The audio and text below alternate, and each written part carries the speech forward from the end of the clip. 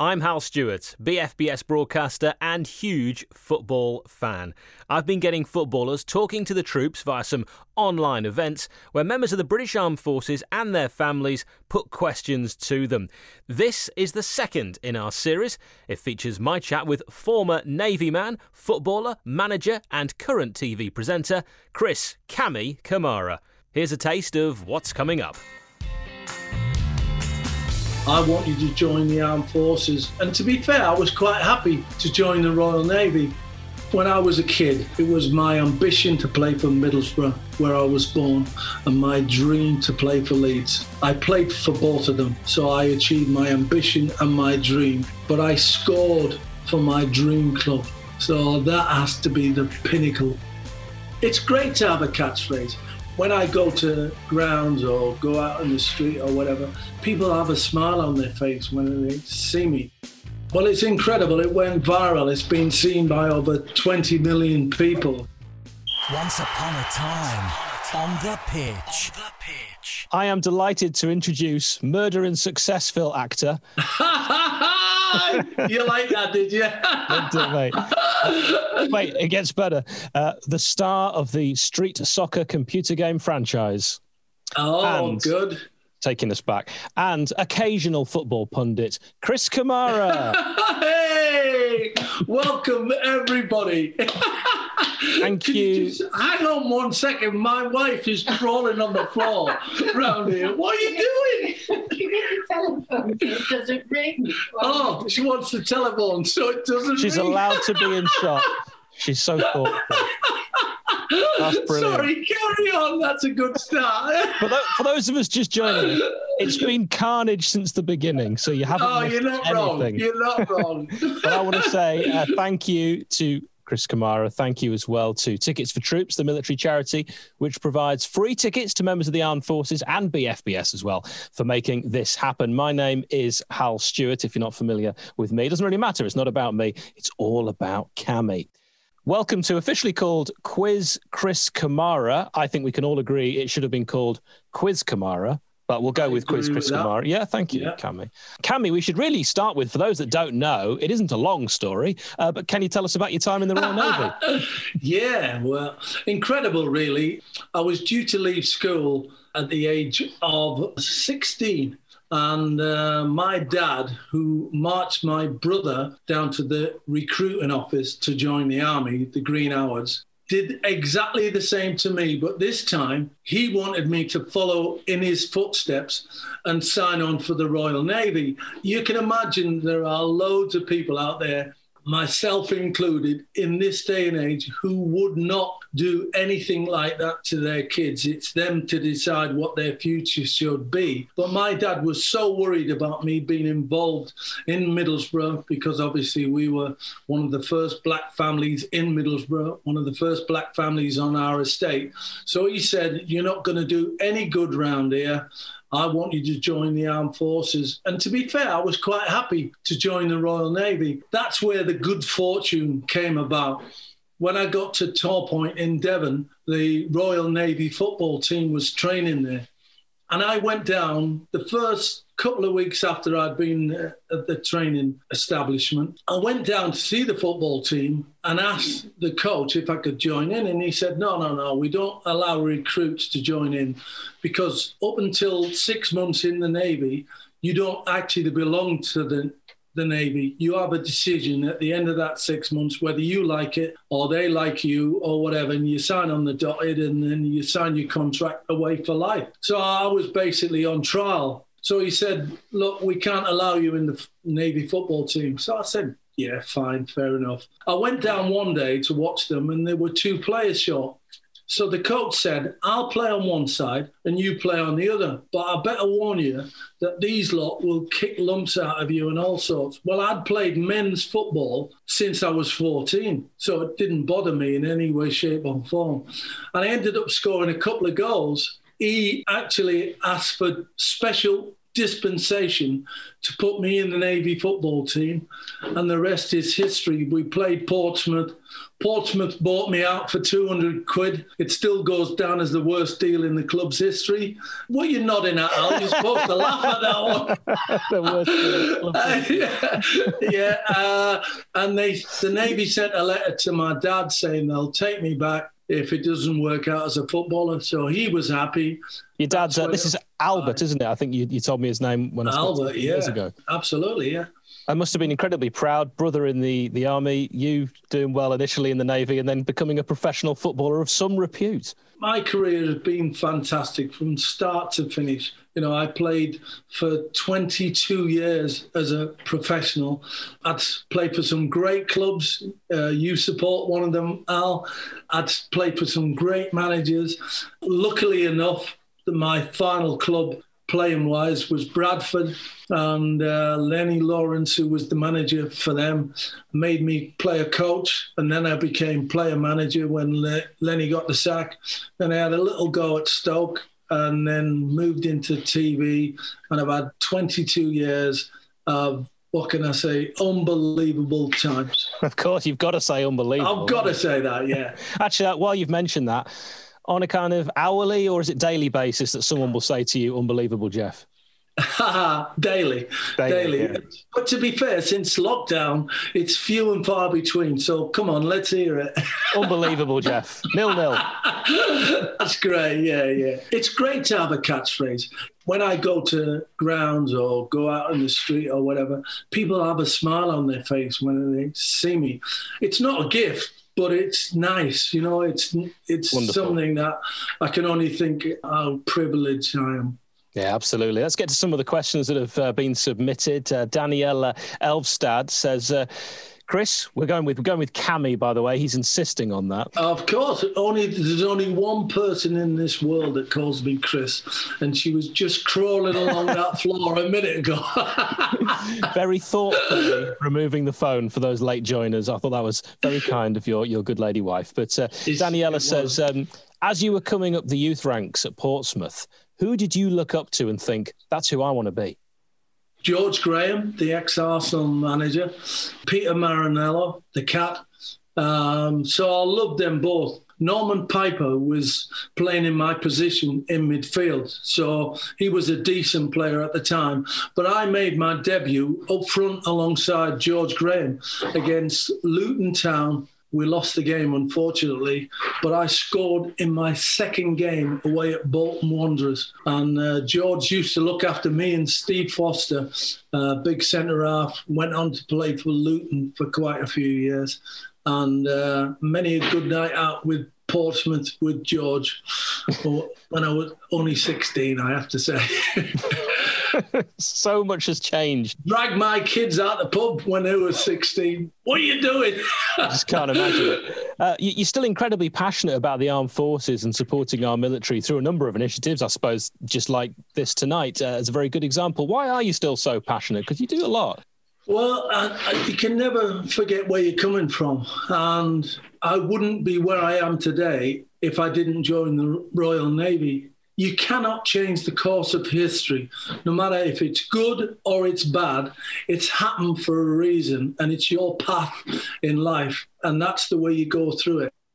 And part of my life was joining the Royal Navy. If I had taken my apprenticeship at Middlesbrough Football Club, I just think, where would I be today? Because there was 7 of us given the opportunity to be apprentices. The only player who turned it down was a fella called Bill Athy, who decided to become a cricketer instead. He played for England and Yorkshire.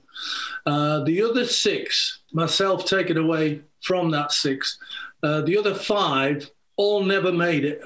And wow. 3 of them were exceptional players at our level, and they ended up playing non-league football for the rest of their careers. So you just think, well, if I'd have followed their course, would I have made it? Probably not. Where would I be today? Who knows? The path of history took me to the Navy, and fate took over from then on. Well said. Liam Doyle has said, while you're talking about the Navy, Cammy, can you share any funny stories, any reminiscences from your experience in the Navy? No, not really, no, because I was good at sport. That's basically all I did. Didn't do hardly any Navy whatsoever. I never went on a ship. The only ship was HMS Nelson, and it had one in the forecourt of the compound in Portsmouth. You know, like I said, thankful for the fact that I was in there. Absolutely.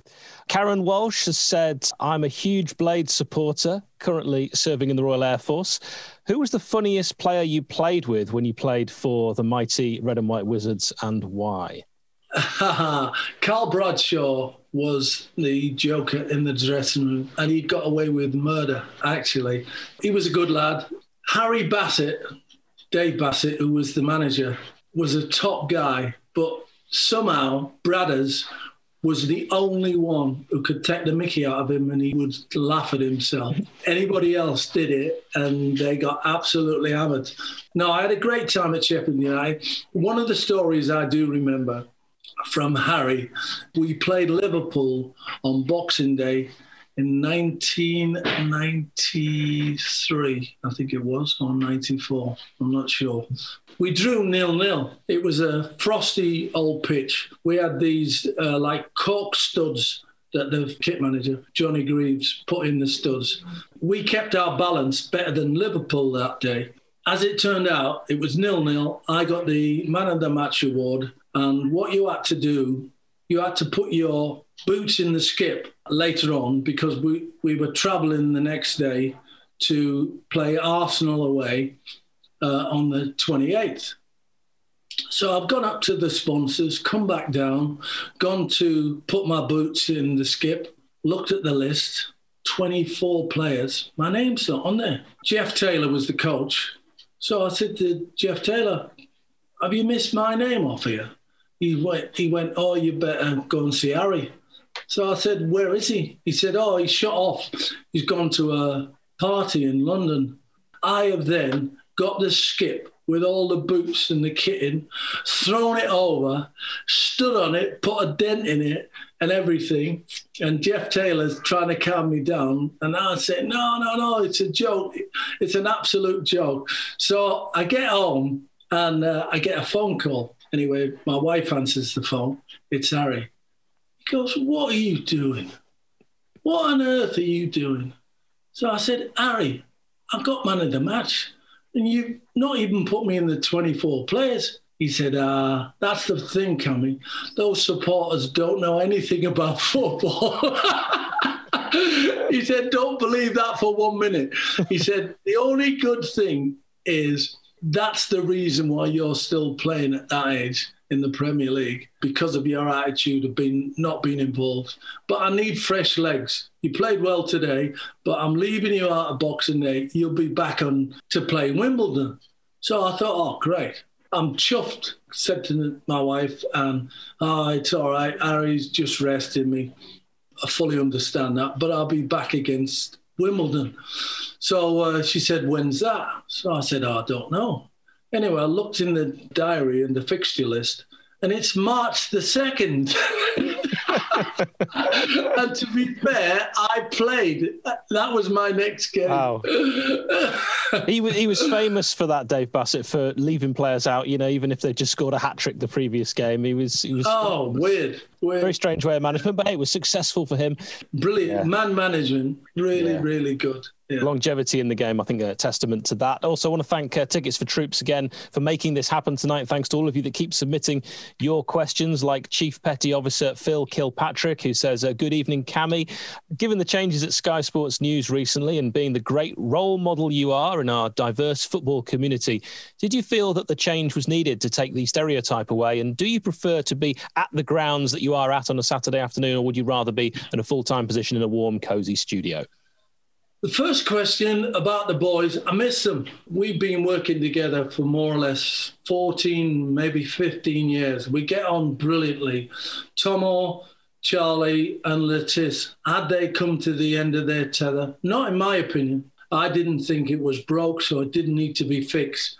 I do understand, though, where Sky are coming from, because I've been there before. When I first started working at Sky in 1998, it was Frank McClintock, George Best, Rodney Marsh, Clive Allen, Alan Mullery, and all those top players. So I thought they would be there forever and a day. But Sky decided when they went for Tomo and Charlie and Lettice and Merce that it was time for a change, time to bring in new blood. The only thing that disappointed me with the boys is they still had time left on their contract. So I thought, if it was me, I'd prefer to be phased out rather than it's in the public domain that Sky have gotten rid of me. But we get on fantastic. We get on brilliantly.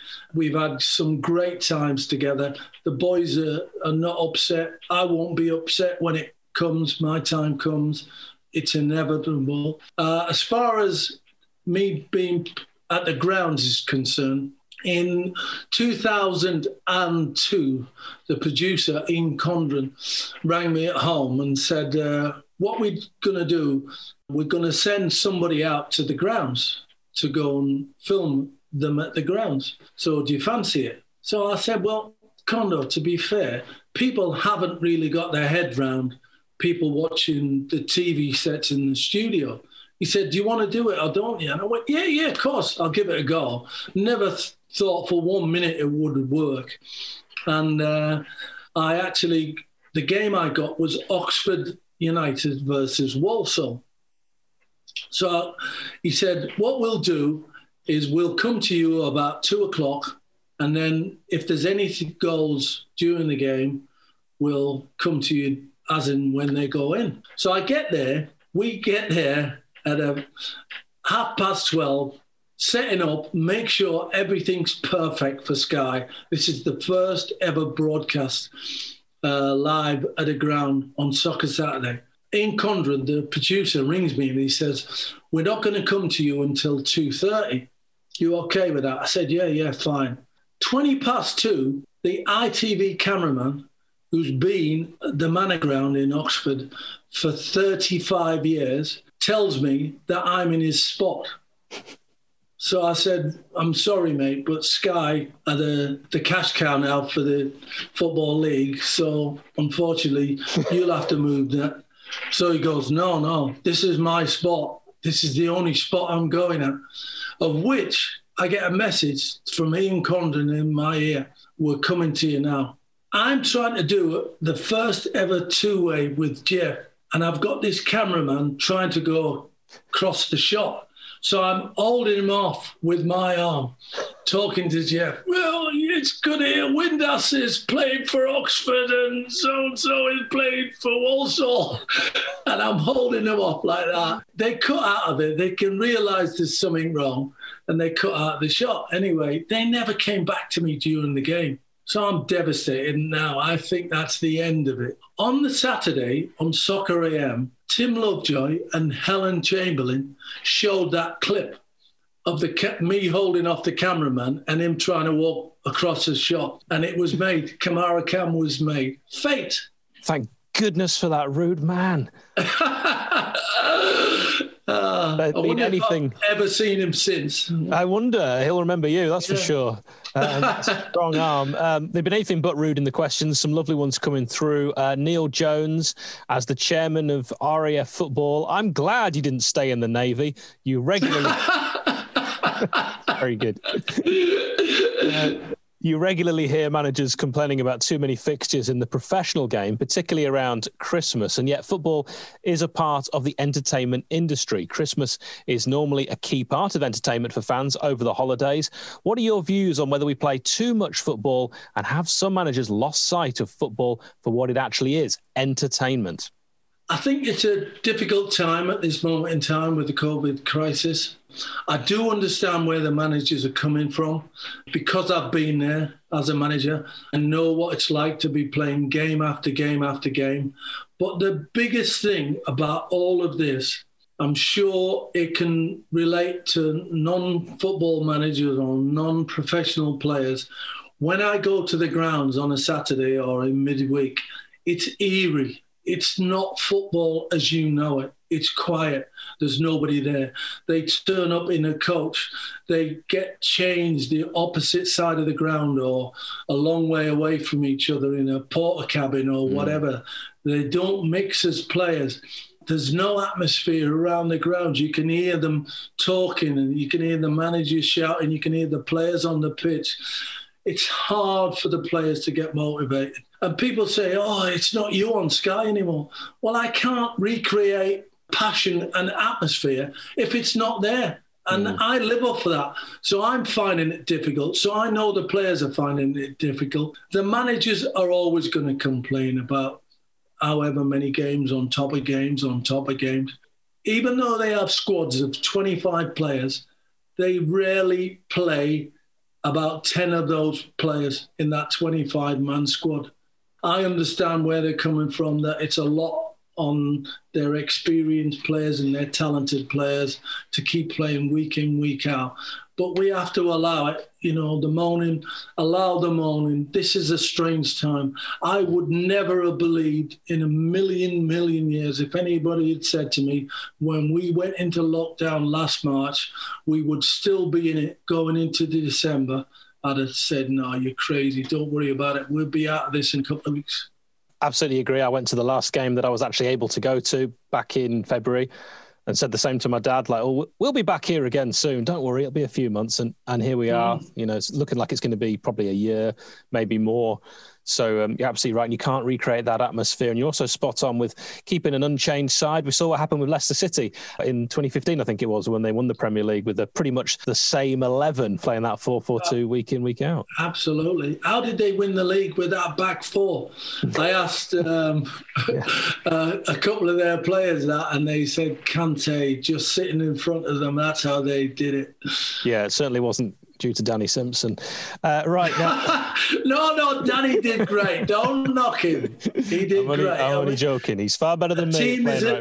A team is a team, that's for sure. And they all clicked. Absolutely. Now, more on this on our weekly BFBS radio programme, Team Talk. But you have just mentioned atmosphere and how different the world is at the moment. So how have you personally found 2020, lockdown and all that's come with it? The lockdown has been incredible. The week before lockdown, my oldest son, Ben, who's married to Eve, 2 kids, moved into our house. My other son, Jack, and his partner, Purdy, and their daughter, Connie, they lived next door. So we had 3, nearly 4 months of the best family time you could ever wish to have. I never had it with my kids. You're always here, there and wherever, playing football or doing stuff or whatever. But just to be in the same house, virtually together, we had an absolute ball. There was a silver lining for me, and I know that not everybody can say that. We've got a question from Cy Wayne, who is a Stoke fan, Duck. And he'd love to know basically what you think of your managerial career, and also asking a tough question, do you have any regrets of that time? No, because you can't change the course of history. My only regret is I wish I'd have done better. I went into Stoke. It's quite incredible, really. You look back at a situation where you go in as a manager. I went in there and I did 13 games of football and ended up getting the sack. I made mistakes, but I took over a team that 2 weeks before I took over, I lost a record 7-0 at home. So I think I can go in there and change it all around. They'd won 1 in 12 games before I took over. I had to take on the manager who they sacked as my coach, who never ever gets a mention, by the way. It was the manager that lost 7-0. I can imagine me. I expected him to resign, straight away, to say, go to the board and say, look, to be honest, you can't have me as the manager, sack me as the manager, and then have me coach with Chris Kamara. But he didn't. He hung on. So we had a separation in the dressing room like you could never imagine. People who like the previous manager who was still there, but then was my coach.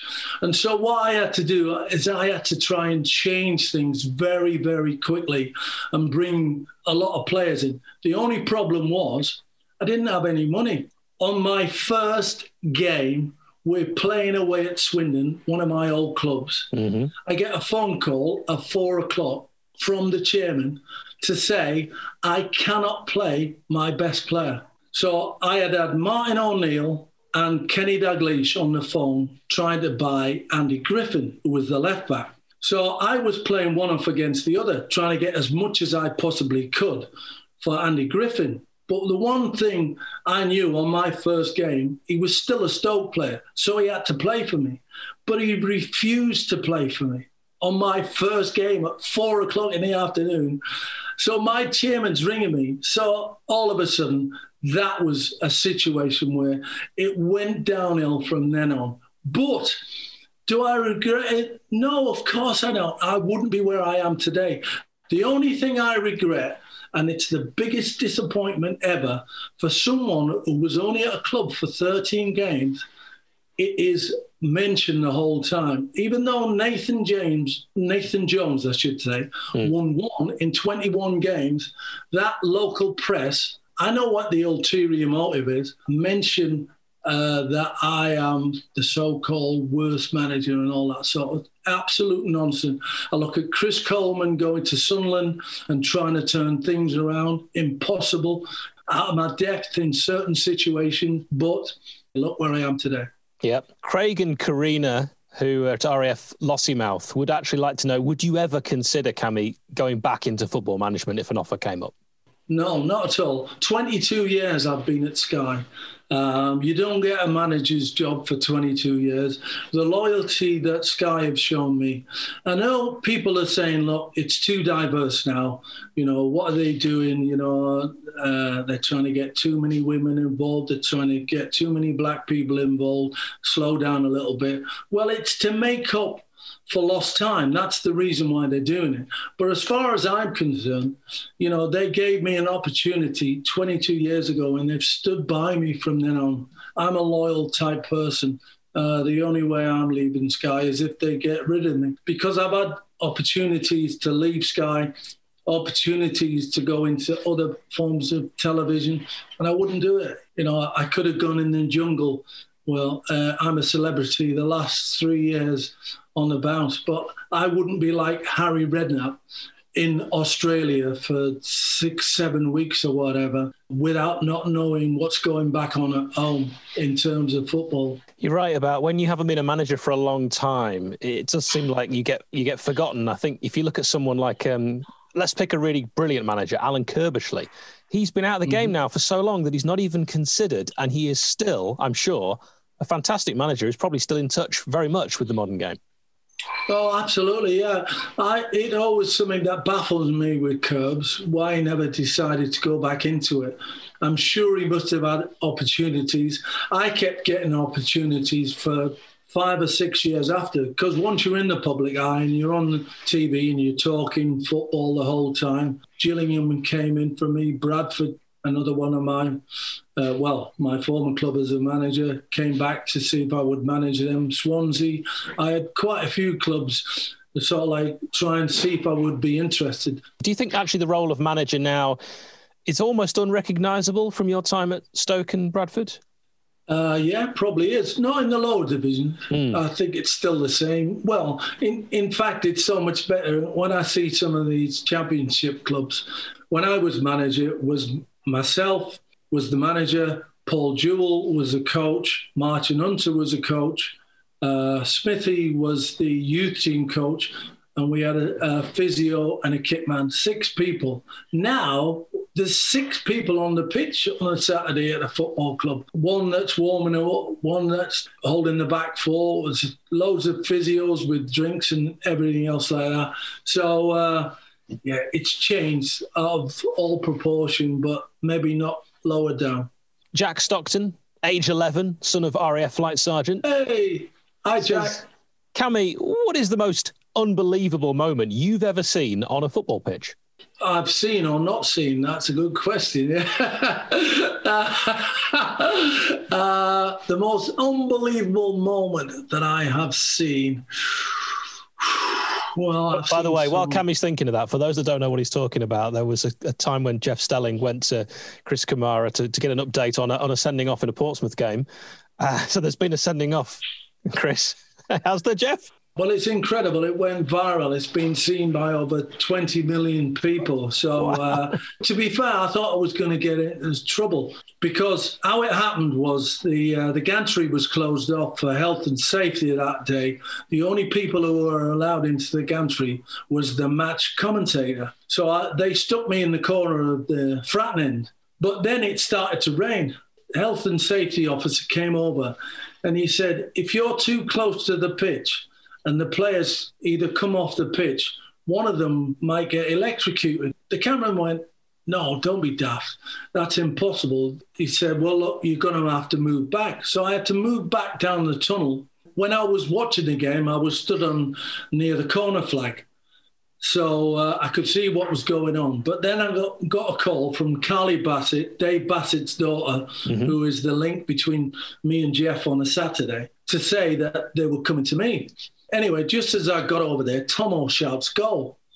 So I'm looking over my shoulder and my peripheral vision of the game isn't great. Carly says, definitely you next. Just as that, there's another goal goes in. Mercer, someone shouts, goal. So she said, don't worry, you're next. Look over my shoulder.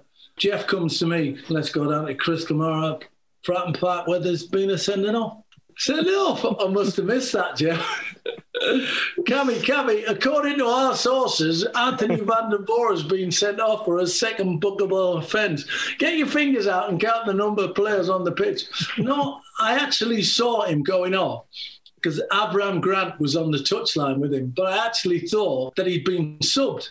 Anthony van der Boer did what English players wouldn't do in a million years. Because he'd already been booked, when he deliberately handled the ball, he walked. So he didn't wait for the referee's second yellow card. It's been such an iconic moment on Sky, and it's not done me any harm. I think I moved into mainstream TV from then on. There are people I said I was going to be speaking to you tonight about, and Anthony van der Boer's here, is he? we thought we'd bring the Belgian out. Absolutely. I was going to say that there are people that know you from your non-football life. You've become a celebrity. I mean, you've got over 1 million followers on Twitter. That doesn't happen for former Sheffield United defenders. No, I've been lucky, haven't I? I moved into mainstream TV with Ninja Warrior, a couple of episodes of Emmerdale, Catchphrase, panel show I have been on, Have I Got News for You? All those types of things I've done. And I just go into them and have a bit of fun. Ninja Warrior has been a wonderful, wonderful program. I'm just so lucky. I'm really lucky. I love that show. And I'll tell you now, I think I can do it. Yeah, oh, good, you're on. I will get you in there then. That's nice one, Cammy. Sorted. After Murder in Successville, I mentioned that twice now, but that's because you managed to make established actors corpse, is the saying, isn't it, in the biz? You made them laugh so much they couldn't carry on with their lines. You were so funny on that. And I was wondering if there is any further plans to do more acting, but maybe, like another former footballer, maybe like Vinnie Jones, go into the serious stuff on a regular basis. Obviously, Vinny, I know well. We played at Leeds together and at Sheffield. I don't know. I mean, if I get an offer, great.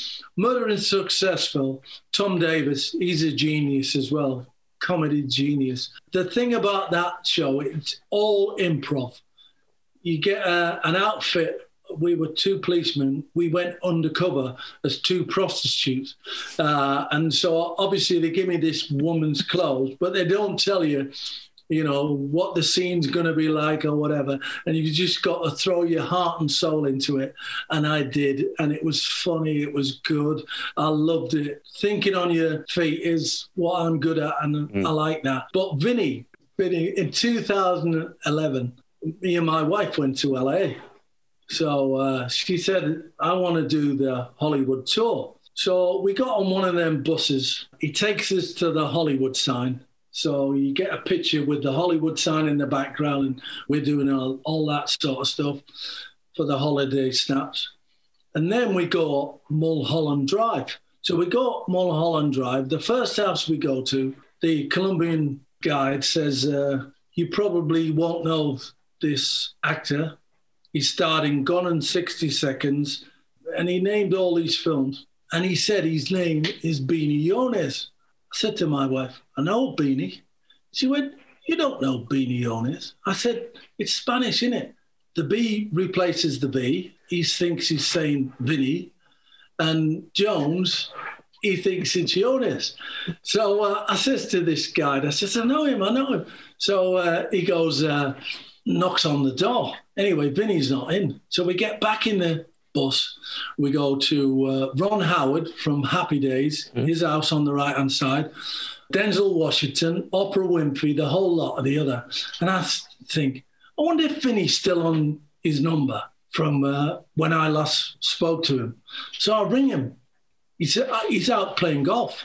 He says, come back to mine for a barbecue. You know where I live now. So we do the guided tour. Then we go to Malibu Beach. And then we decide to head off to Vinny's. We get back to Vinny's house. We go in. He's loving it, and he's showing us around. His wife, Tanya, God rest her soul, was there. And Michael Gecko, do you remember him? Yeah. He was out there trying to be a professional poker player. We're outside by the pool area, and we're telling Vinny the story about what the Colombian driver did. He goes, oh, yeah. He said, I mess about with him. He said, I opened my gates, electronic gates, and they're all waiting. He said, and then I gave him another 5 minutes, and I shut it. So he went, where did you go from here? So I said, we go to Ron Howard's house, and then Denzel Washington. So he went, didn't you go next door? So I said, no. So he goes, Quentin Tarantino lives next door. Wow. So Beanie Yones got a mention and Quentin didn't get a look in. I love it. Maybe arguably the most famous director of modern times doesn't get a mention.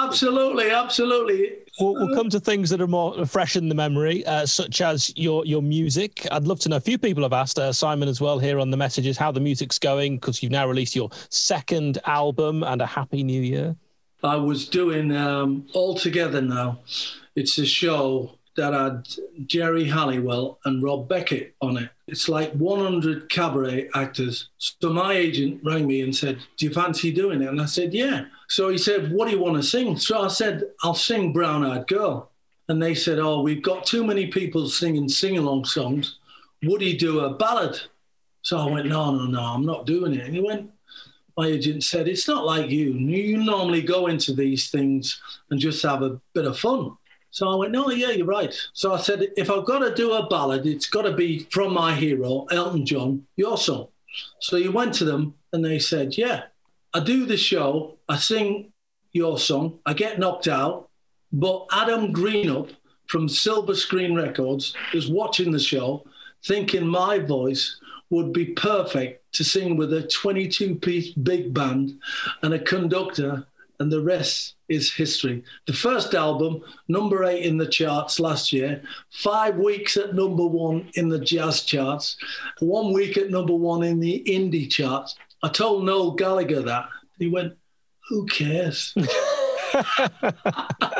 I do, Noel, but number 8, they decided pretty much straight away that we were going to go for it again. Back in March, just before lockdown, we started recording. I bet that felt weird doing Christmas songs back then. Oh, yeah, absolutely, yeah. But trying to get the big band together and me together at the same time with our diaries meant that you had to do it at every available opportunity. So Richard Scott said, I've done a swing cover of I Wish It Could Be Christmas Every Day. Didn't sound anything like it at all. But once you put the words to the big band sound, it's brilliant. It's fantastic. I said, I absolutely love it. But the only thing is, I'm critical of people who do covers of iconic songs, you know. So I said to him, look, I know it doesn't sound anything like it, but the lyrics are the same. You know Roy Wood. Would you ask him if he likes it? And if he likes it, then we can put it on the new album. And Roy said, not only do I love it, he said, I'll intro Cammy at the top. Roy Wood from Wizard. Wow. A song that I've played every year since 1973 when it came out. Everyone has. Does it get any better? Absolutely brilliant. Quite agree. And actually, George is having a bit of fun here. Sergeant George, we'll give him his full name, Sergeant Paul George. He said, Cammy, be honest, do you regret joining the Navy when you could have joined the Army and been a real boy?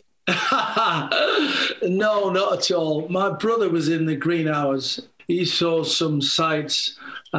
He never recovered, actually. I have to say, he went to Belfast. He used to sign up to go to Belfast. Lots of his mates never made it back. And he carried the scars around with him for a long, long time.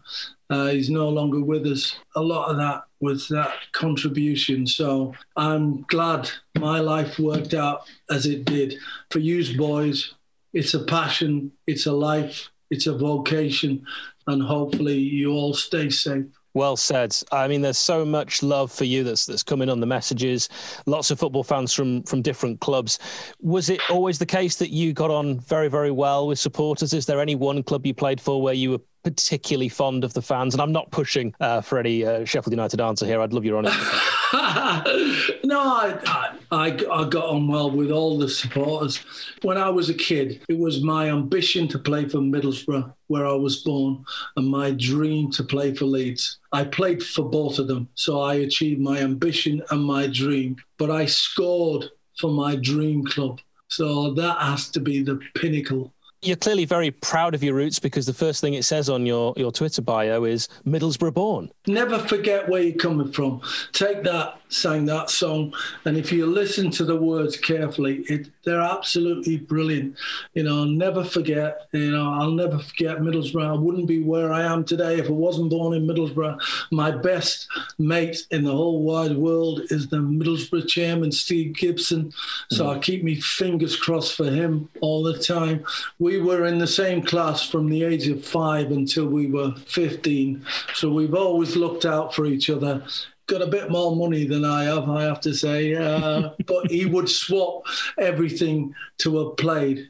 From me personally, I just like to say that your co-commentary doesn't get enough praise. You were the analyst on some of my favourite ever championship matches. There's one I'm thinking of now. I'll never forget the phrase you used in the Sheffield Derby, which was an apology for a challenge. And actually, in the same game, you said, Maddox goes out for the pies.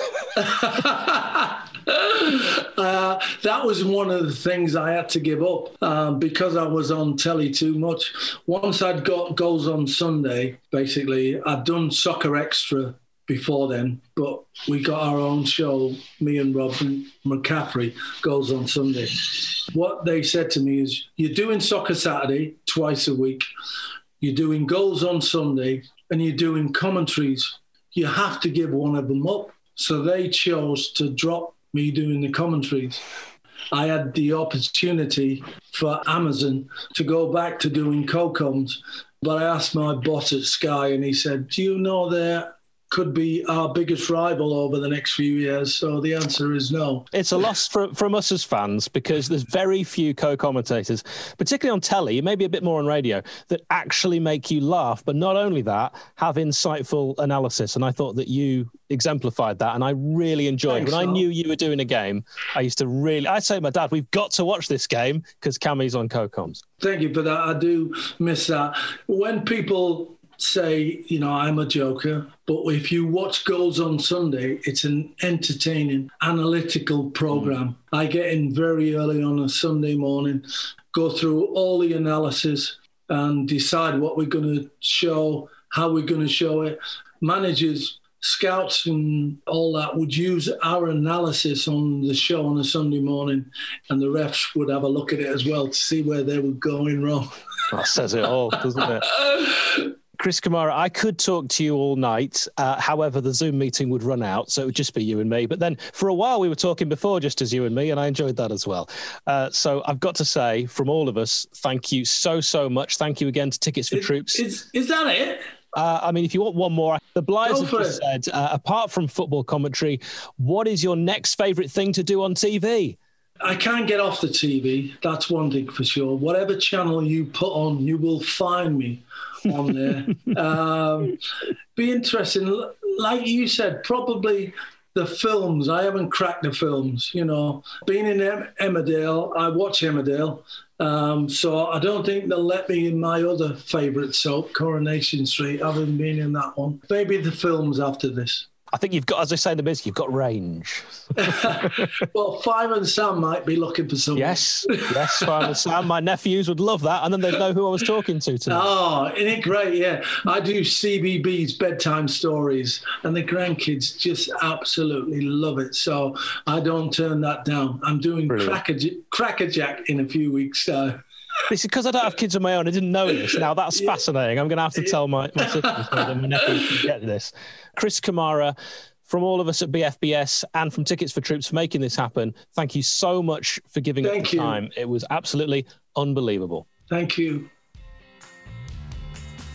Coming up next time, the Vinnie Jones.